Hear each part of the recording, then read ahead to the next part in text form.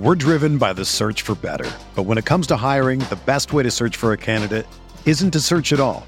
Don't search, match with Indeed.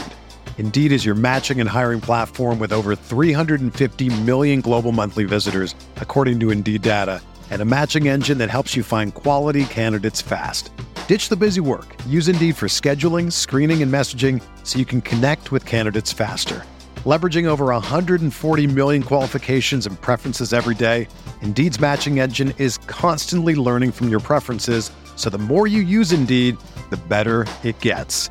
Join more than 3.5 million businesses worldwide that use Indeed to hire great talent fast. And listeners of this show will get a $75 sponsored job credit to get your jobs more visibility at Indeed.com/Blue Wire. Just go to Indeed.com/Blue Wire right now and support our show by saying that you heard about Indeed on this podcast. That's Indeed.com/Blue Wire.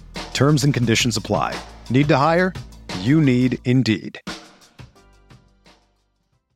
TickPick should be your first choice to buy basketball tickets because they save fans money by never charging any service fees, ever. TickPick is the exclusive ticketing partner for the Laker Film Room podcast and Blue Wire Network. What do you think about the Laker team now? You follow the box scores of the games every day? Just the Lakers. You're kidding. That is really a compliment. I was pleased to see you smile at the top of our show because once the game starts, you have a game face. You don't smile much out there. I don't think you have to do things for money anymore. Correct. What's up, Laker fans? Welcome to the Laker Film Room podcast, brought to you by the Blue Wire Podcast Network. I'm Pete, joined by Darius and Mike. And guys, last night was a wild ride in what's beginning to be a wild ride of a season. I think it's going to continue that way. Several things about that game were crazy. There, Jalen Green's shot making was remarkable. That call by the referees at the end, I've never seen that where 2 points get taken away in the manner that they did. LeBron goes off. The Lakers score 78 points in the paint, which is the season high for any team in the NBA. It was an electric game, D, and there were some environmental factors going into that where that was probably a tougher game than it probably appeared on its surface. And there are lots of takeaways, some good and some bad. What did you see last night? Just relative to this specific matchup with the Rockets, I think Mike did a really good job of hitting on this in one of his sideline hits during the game where he mentioned that you play the same team, basically like back-to-back games, same environment, where it's not a home and home, like both games were at Staples Center. You're very likely to see different games, totally different games sometimes, from one night to the next. In the first game on Sunday, neither team could buy a basket. And I think some of that was defense, but some of it was just, hey, one of those off nights when it comes to shooting. And I think Vogel did comment that he was impressed with the Lakers defense. They got a lot of deflections. They forced a lot of turnovers. And there was something to that, but Houston's also a sloppy team. And so yada, yada, yada, right? Next game, though, totally inverse. Both team, Houston comes out firing away just like last game, and now they're all going in. And the Lakers are just like, hey, you know what?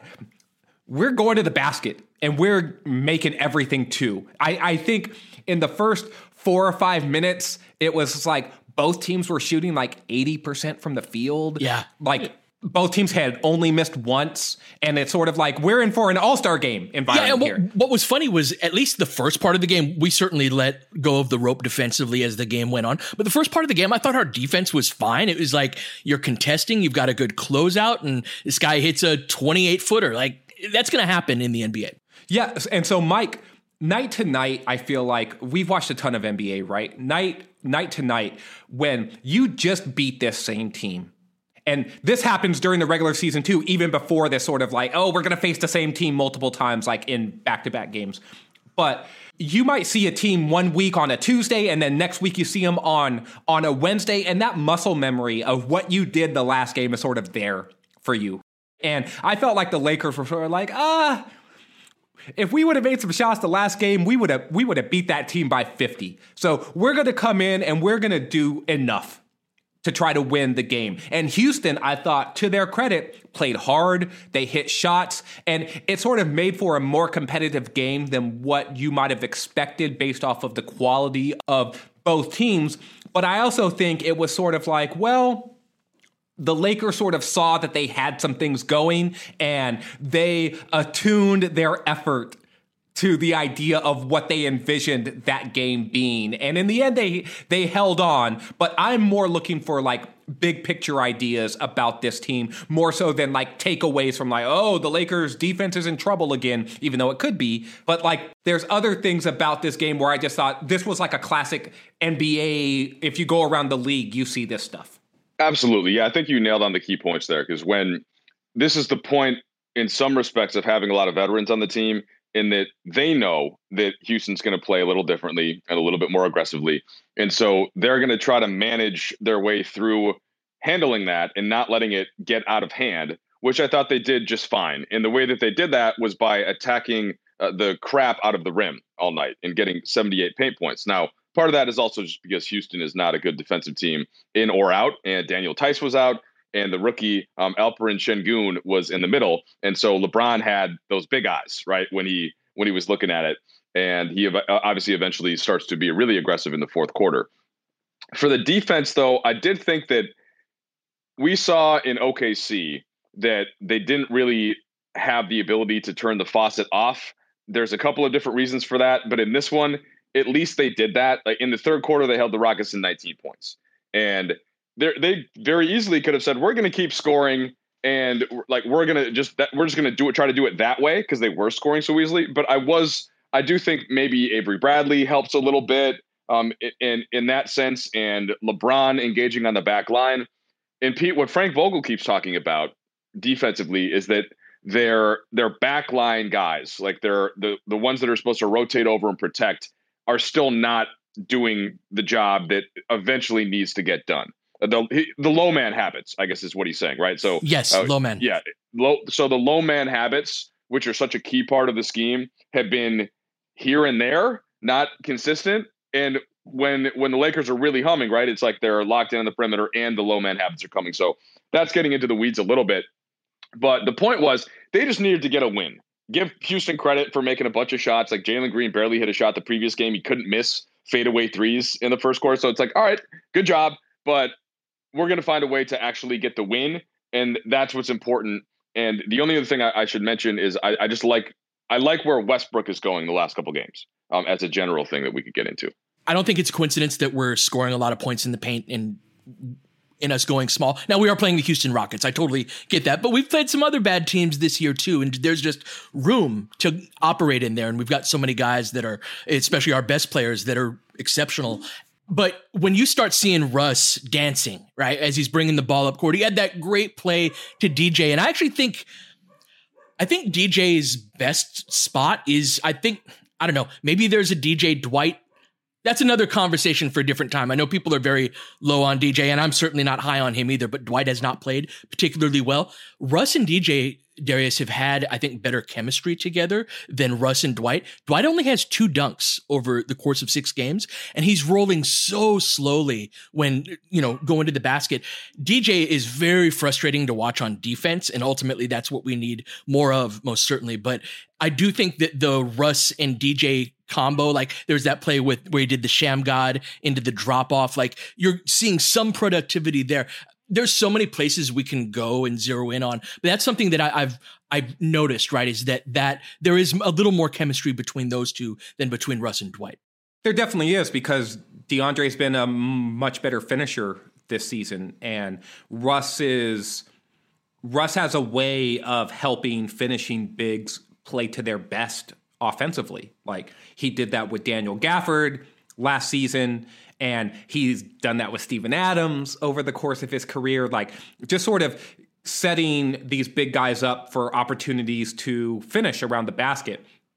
And if you're going to struggle to finish around the basket, as Dwight sort of has, then yeah, the offensive chemistry is going to be there. But Dwight's been a much better defensive player than DeAndre. Like they both have limitations in terms of getting out to the perimeter, but Dwight's he's much more active in his drop and with his hands than DeAndre is. And that's super important for what the Lakers want to do defensively. And Dwight's ahead of DeAndre also in like scheme understanding and recognition. Like Dwight's a former defensive player of the year, like multiple times.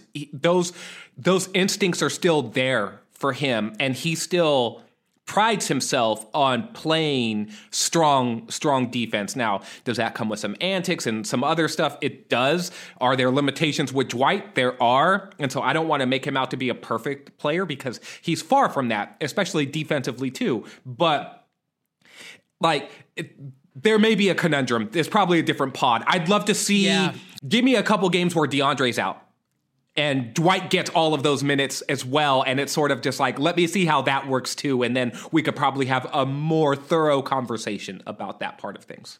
Yeah, I do think in a perfect world, you start to view Dwight and DeAndre a little bit in the way that they're viewing Rondo right now, where he doesn't have to play every night and he's totally fine with it. I don't think we're there yet, though, because I think Rondo went into the season with that expectation. And I think that, Dwight and DJ still would like to envision a regular spot. But, DJ was just fine coming off the bench in this case, played just about the same. So, okay, that's good to know.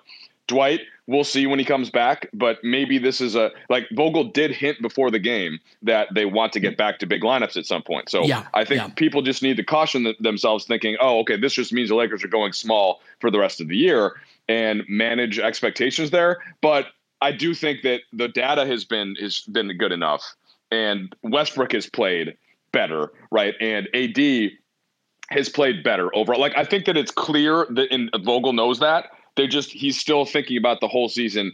And I was going to try to kick back to Westbrook so we didn't have to get into the whole big discussion thing. It just seems it's impossible not to mention it when we're talking about Dwight and DJ. Because they're related, right? And I don't want to get into it again. Anyway, go ahead, D. No, Mike, I was going to say, who's been playing better is LeBron James.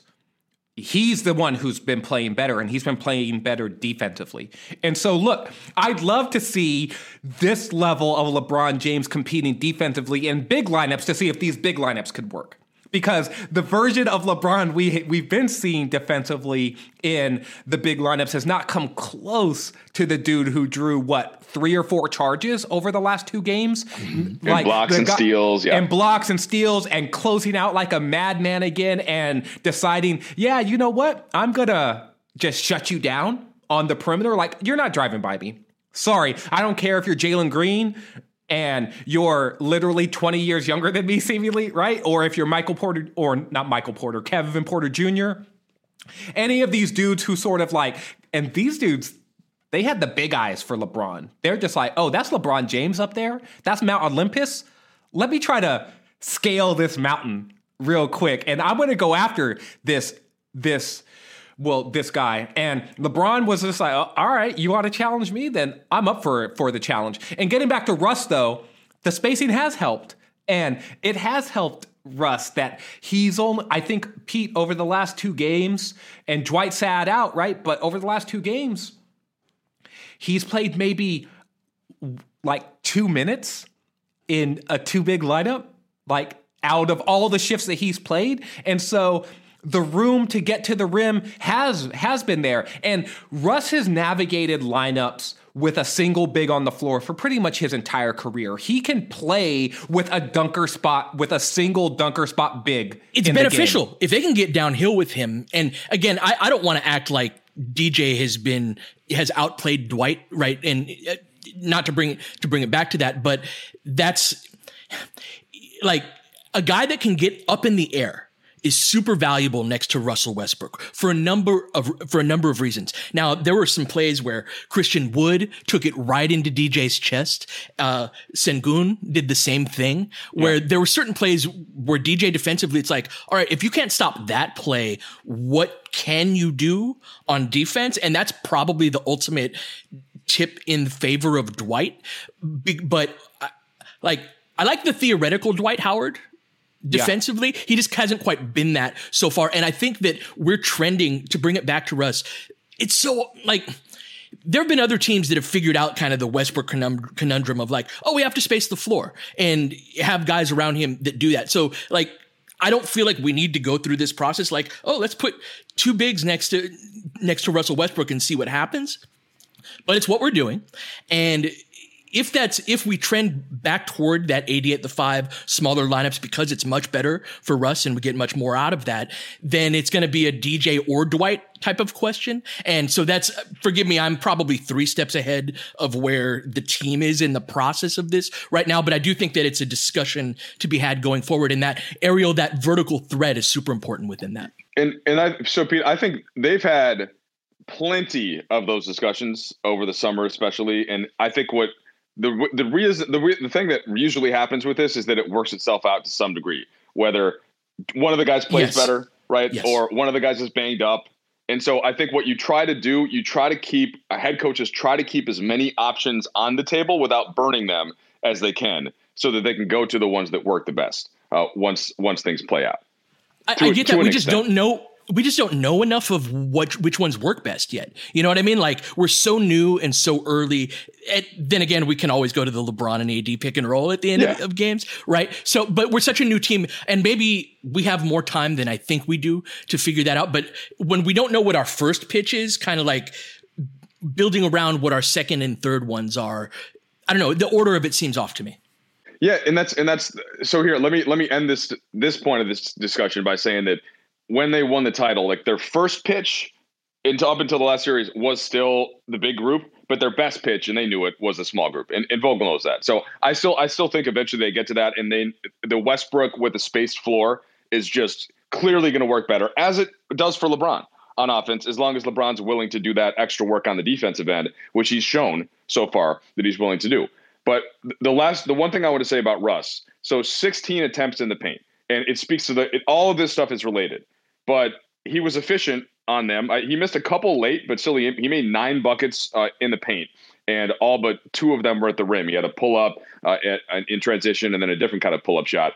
And then he also got to the free throw line because Houston had to wrap him up. So 8 free throw attempts plus 16 attempts in the paint for Russ is a great recipe, and it didn't deter from LeBron either. So that's where that's kind of when we were envisioning how it could work well with Russ. I actually didn't think we'd have as many games like this early in the season. I thought this was going to take a little more time to get to that level of Russell Westbrook, but that was encouraging to me. All right, let's take a quick break, and when we come back, I want to talk about some things that I'm seeing, some trends that I see developing.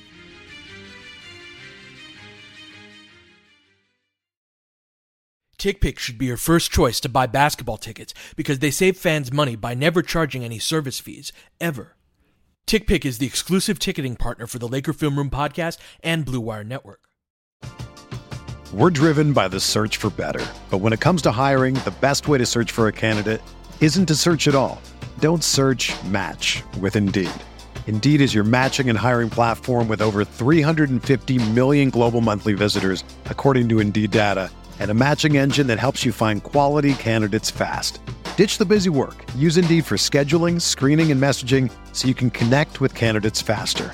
Leveraging over 140 million qualifications and preferences every day, Indeed's matching engine is constantly learning from your preferences, so the more you use Indeed, the better it gets. Join more than 3.5 million businesses worldwide that use Indeed to hire great talent fast. And listeners of this show will get a $75 sponsored job credit to get your jobs more visibility at Indeed.com/Blue Wire. Just go to Indeed.com/Blue Wire right now and support our show by saying that you heard about Indeed on this podcast. That's Indeed.com/Blue Wire. Terms and conditions apply. Need to hire? You need Indeed.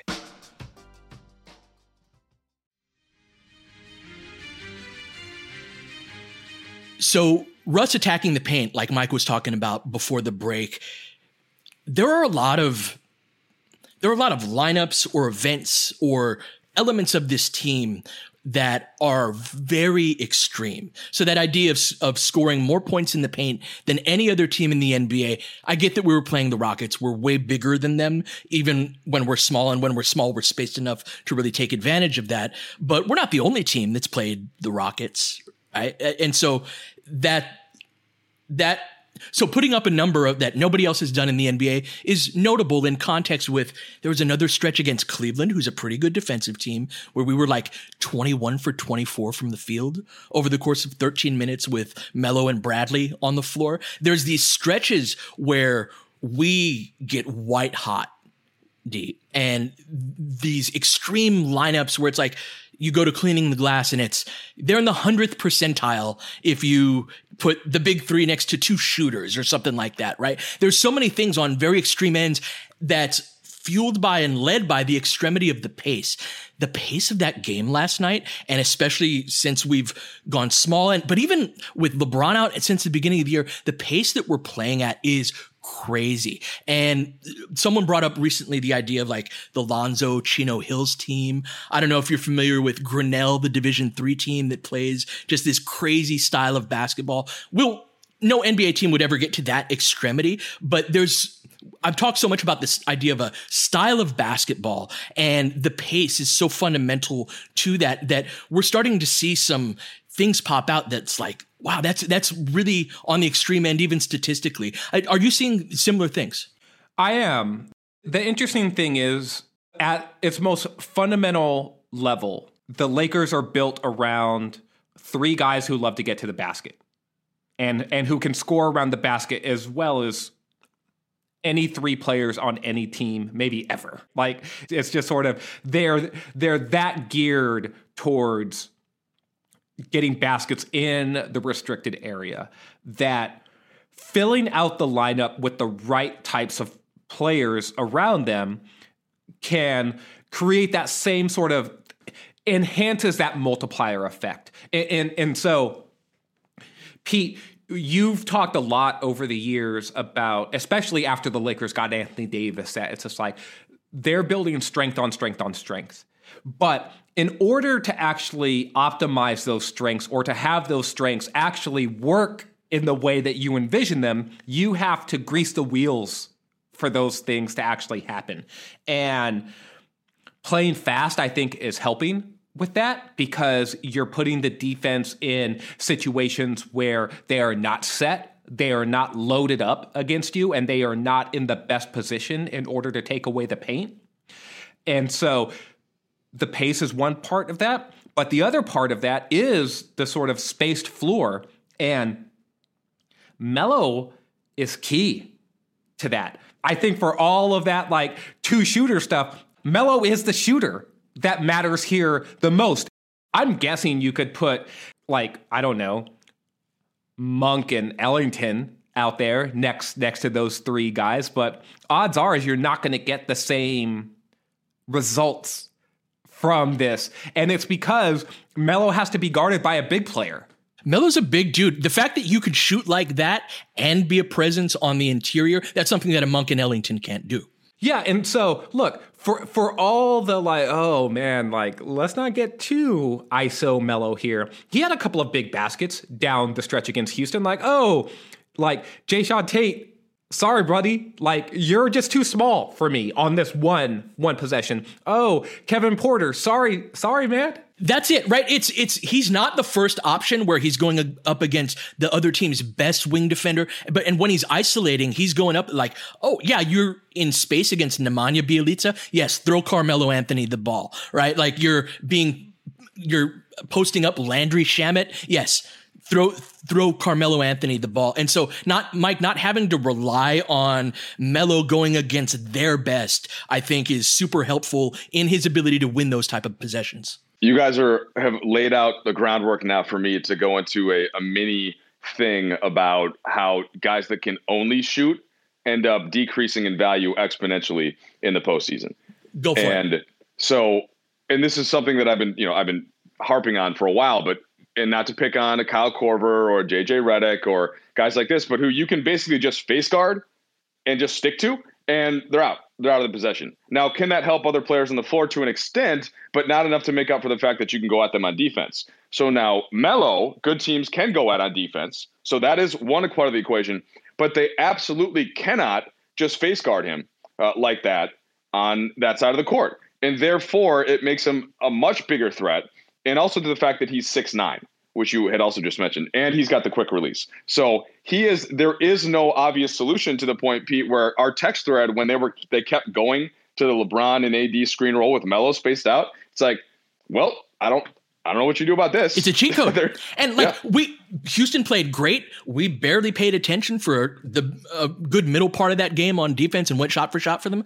And Darius, this has been something that we've done a few times now where it's like, oh, we play the first 3 quarters and now in the fourth quarter, just high screen and roll, stop it. And nobody's been able to so far. We haven't played a good team, of course, and this kind of started in that fourth quarter of the Phoenix game where we went with LeBron at the 5 and they took their foot off the gas, right? But ever since then, whenever we've decided like, oh, we're just going to go to this cheat code, we've done it. And it's been very, very tough to stop. It is hard to stop because there's only so many ways that you can defend a pick and roll when it's LeBron James who is the decision maker.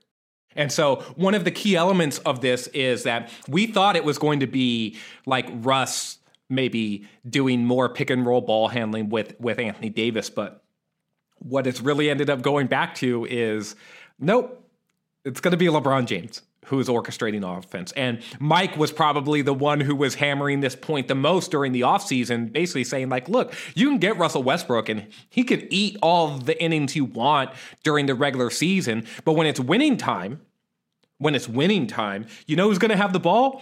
It's LeBron James, right? He's the one who's going to be making decisions. And so, look, did I not like some of the closing game possessions where LeBron wasn't looking to turn the corner or they didn't get screens up high enough on the floor and then the screening angles were poor and then they're icing the screen and now it's a LeBron ISO? Like, sure, none of that stuff was great. Did I like it when it was skip pass to Russell Westbrook? And it's sort of just like, okay, well, Russ is the one firing up a 3. No, I didn't like that either. But guess what? When it came right down to it, the Lakers were still able to say, we're going to get a quality look pretty much every time down because either LeBron James is just going to say, well, I'm just going to go into the post, like you ISO me, and I'm just going to go down there and, oh, turnaround jumper. I guess we're up 7 now. Or even when they switch, right? Like when they switch, it's LeBron going, oh, AD, you've got David Nwaba on your back. Here's a deep post seal. There's a little bump, jump hook. Let's do it again. Houston timeout. Yeah, to get back to the point that I was going to make is there's only so many ways to defend this. 2 games ago, you heard one of the players, and I can't remember who it was. It might have been LeBron, but they were talking about how they put Melo in strong side corner. Well, guess what? You put Melo in strong side corner, you can't help at all on that. Yeah, you can't dig down on the ball handler for a strip. Right. Yeah. Okay, so great. You could put Melo in strong side corner, and that creates its own sort of like X's and O's issues that you have to account for. You put Melo in weak side wing, and that's the tag man. Like, how do you tag there when it's LeBron coming off of a screen? This is where Russ's inability to shoot, he is the most interesting guy because you can tag with Russ's man and maybe try to get away with it because that guy is going to be able to fully engage on the tag and then close out short. Belly to belly. And to explain the tag, if you're not familiar, it's when Anthony Davis is rolling to the basket, Russ's defender would come off of him and get belly to belly, chest to chest, right? And so completely leave Russ. And there was an open 3 that Russ missed as a result of that. And Darius, just important to mention here too, that LeBron will not miss when the pass is open. So like that's the other thing. If the darts, defender doesn't, it's like it's going right to the shooting pocket. That dude's an archer and he is just throwing darts. But if Russ's man is low man, right, which is not the tag man, when Russ's man is low man, you hear Frank Vogel talk postgame about low man collisions and how he wants the low man to basically, you need to get your nose in there and you need to start challenging at the basket and you need to be there and trust that the people around you are going to help you. They're going to rotate back out and they're going to be where they're supposed to be. If Russ's man is low man, guess what? Russ is being guarded by a guard. Normally the weakest defender, right? Like, and that's why he was going at guys in isolation because he's like, well, you're too small. But in late game situations, when Russ is off the ball, yeah, guess what? If your low man is some 6'3" dude who is guarding Russell Westbrook, then you've got a problem as well. Because if the tag man isn't going to be there and now low man is help responsibility on Anthony Davis, that's where the cheat code idea comes in, Pete. It's that the Lakers are skewing. They're able to put players in certain positions on the floor that optimize still LeBron and AD in ways where it makes them just harder to guard when they're executing with any sort of precision. And the biggest question mark, and this will be a storyline throughout the season, is how can they optimize Russell Westbrook within that? Because he is the most obvious person to pull attention away from to help solve some of the problem of, well, you have to hedge on LeBron. You got to go over the screen on LeBron. You've got to account for Anthony Davis on the roll, and you've got Carmelo Anthony perhaps on the weak side or strong side corner, depending on how the defense is positioned. Russ is the most obvious guy, Mike, where it's like, I'm going to help off of him. And that idea of him being matched up against that 6'3" guard on the other team or the other team's point guard, we saw a play of him in the dunker spot off of a LeBron AD pick and roll. And it was funny. I rewatched the play and we had just gotten the ball sideline out of bounds. And that's a time where if you're going to run a set play, it's when you've got just a little bit of time to talk about it. You've got your play by principle part of the playbook where it's like you got the defensive rebound, you're running, trying to get that fast break. You don't get that. You don't have enough time to run a set play in those situations. But if you've got it sideline out of bounds, you're like, okay, we're going to do this. We're going to do that. And so LeBron faked the attack to the right on the pick and roll, and he used the pick and roll, goes right, and then rescreens going left, and AD was on the same page. So I almost guarantee you that's what they talked about in that sideline out of bounds. And in doing that, Russ, AD set a seal screen, and Russ, who was in the dunker spot, curls around and gets a left-handed layup as a result of that. And we were texting each other like, oh, did you see that play? Because it was a way of like Russell Westbrook is a big man. That's kind of a way of framing that of, well, is he a center? No, but if you put him in the dunker spot, Mike, against a guy who's 6'3", you're not pulling him off of the 3-point line. You can't leave him because he is going to wreck shop around the basket and he is a threat around there. And so it was one of the first like, oh, what does Russ do in these circumstances? That's a good option. I was really excited about that play. Yeah. So as you're describing that, I was a moment of the game occurred to me that I noticed from my seat. I don't know if it came out on the broadcast. And so a lot of times I'm watching the action live and I'll kind of glance down to check replays on the broadcast. So that's why it's great to get texts from you guys sometimes, because you'll see something that I didn't see. And then I might see something that you didn't see. And it was after one of the LeBron dunks when after a big LeBron dunk and the other team calls a timeout and everybody goes to their respective huddles and there's a buzz in the building. Like there's this energy, there's this vibe. And nothing like it. And Russell Westbrook loves those kind of moments. But he's a lot of the times in his past, like in Washington, in Houston, certainly in OKC, he's the guy that is doing those types of moments. Because now they happen sometimes for a Kevin Durant, fadeaway jumper or a Harden step back three, but more often than not, those are after a massive show of force that like to really get the building popping. And so the way that I hope I'm explaining this properly, but basically LeBron does that more than most guys. And for Russ to be on the floor with LeBron doing it, there's a certain acceptance, I think, which is part of that whole thing we talked about this summer of he's the guy that Russ can then buy into, really. And like he wants to be a part of that. He wants to be a part of the buzz that LeBron is creating. He wants to assist that. So, and I don't, again, this is a bit of a non sequitur, but I just think that's a significant thing to note about why Russ is going to want to buy in to LeBron still having the ball more and still being the one that's initiating, because like it's fun. It's fun, especially when you can play a role in that. Pete, I'm not going to give a bunch of thoughts about that play because I think I'm going to write about it. So I don't want to step on my own work Sure. later. I do think it was an important play. And I do think that it's one of those things, though, that the Lakers are showing that they have this in their bag is important. Just like showing a few games ago where Russ set 7 ball screens, that they have that in their bag and that they can go to it. I do not think they're going to do this stuff every game. I don't actually think it's important that they do it every game. I think it's important, though, that they sort of show that they're capable of doing it. And I know that that's going to frustrate some people. Like, why don't they do this every time? It's because doing it every time is one of those things where, no, like, because we got other stuff that we need to do. it's also dependent on the defense, right? Like if they're going to blitz LeBron, that's different than if they're in a drop, which is different than if they're going to switch. And we need to have a game plan for all of those situations. Every situation, you need a counter to every situation. And you need to be able to have your base thing that you can go to regardless of what teams are doing that's going to work. And you know what? Sometimes that's not the glorious look at the beautiful game, X's and O's stuff. Sometimes that's just my dude is better than you, and we're going to isolate him, and he's going to make a shot. Like, playoff basketball a lot of times comes down to exactly that. It's my dude is better than your dude. What are you going to do about it, right? Oh, nothing. And now you've got LeBron James at the end saying, and I wanted my damn respect too, right? And in the end, it's because he took his respect.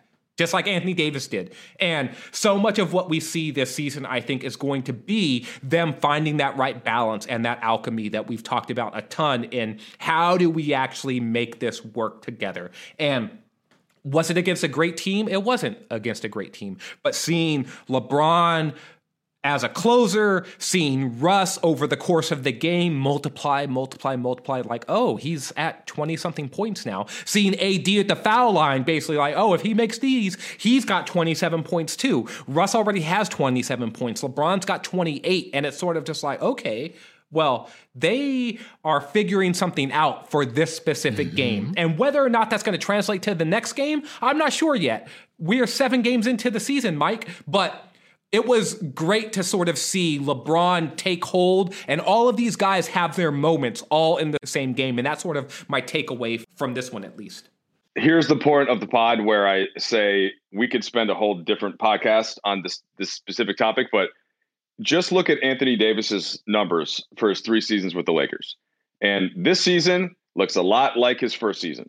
So it's except more blocks, more rebounds, and let's see, the field goal percentage is about the same other than the 3-point shot. Like the 3-pointer is not going down, but everything else, he's looking basically like bubble Anthony Davis.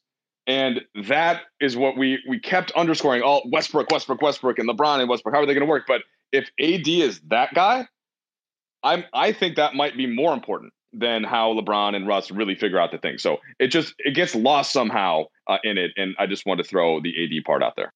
I'm so glad you brought that up because that domination on the interior, which is really AD is the captain of that on this team with Russ and LeBron providing some of the perimeter components of that, the driving attacks on the rim. But AD and our ability to attack the basket gives us such a high floor. We only shot 6 for 25 from 3 in that game. We scored 119 points while making 6 threes. That's hard to do. And you have to be able to really dominate in the paint to do that. Again, against a bad team.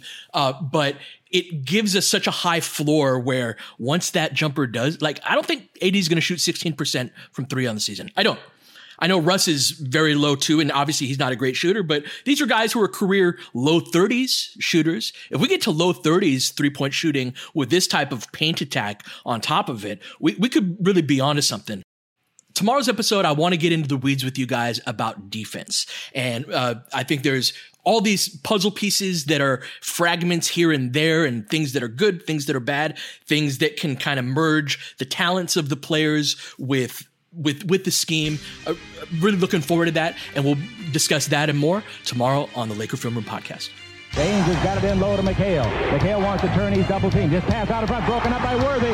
Tip to Magic. Worthy dies on his belly. Magic scores. There's Magic got it. Magic fires. It's good. The Lakers win the game. The Lakers win the game. Rebound of Lonnie. 3 seconds left. Van Exel to win it. It's on the way. Good. Kobe Bryant, 48 points, 16 rebounds. Shot with his 8th block shot that ties an NBA Finals record. A lot of Laker fans sticking around for this. You're seeing something that's very rare indeed. A Laker to get MVP chance in Boston. Of all places. Are you kidding me? Kobe, hard to believe. Are you kidding me? Unreal. Are you kidding me? Lakers looking to push. Bryant spinning in the lane, back for Gasol, pretty pass, and it's back to a 3-point game. Kobe Bryant picked up by Bell. There's the move. 2, 1, miss it! Bryant, unbelievable. For the victory. It's over. Shot clock now to 5. Bryant. Yes. And that was a little tap to Alvin Gentry. Add insult to injury, Kobe. I mean, what a shot. I mean, you can't defend that. Are you kidding me? 2.1 seconds remaining. Denver a foul to give. Jokic trying to disrupt Rondo. He puts it in. Here's Davis, 4-3 in the win. Oh, it's good! Anthony Davis has won it for the Lakers! James again. Oh, he hits another one. LeBron James putting together a closing quarter against the Nuggets. This historic 2020 NBA championship belongs to the Los Angeles Lakers. The Lakers conquer the bubble, and banner number 17 will soon hang in the rafters.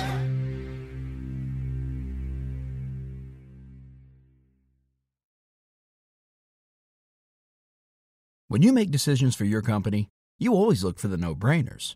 And if you have a lot of mailing and shipping to do, Stamps.com is the ultimate no-brainer. It streamlines your process to make your business more efficient, which makes you less busy. Mail checks, invoices, legal documents, books, and everything you need to keep your business running with Stamps.com.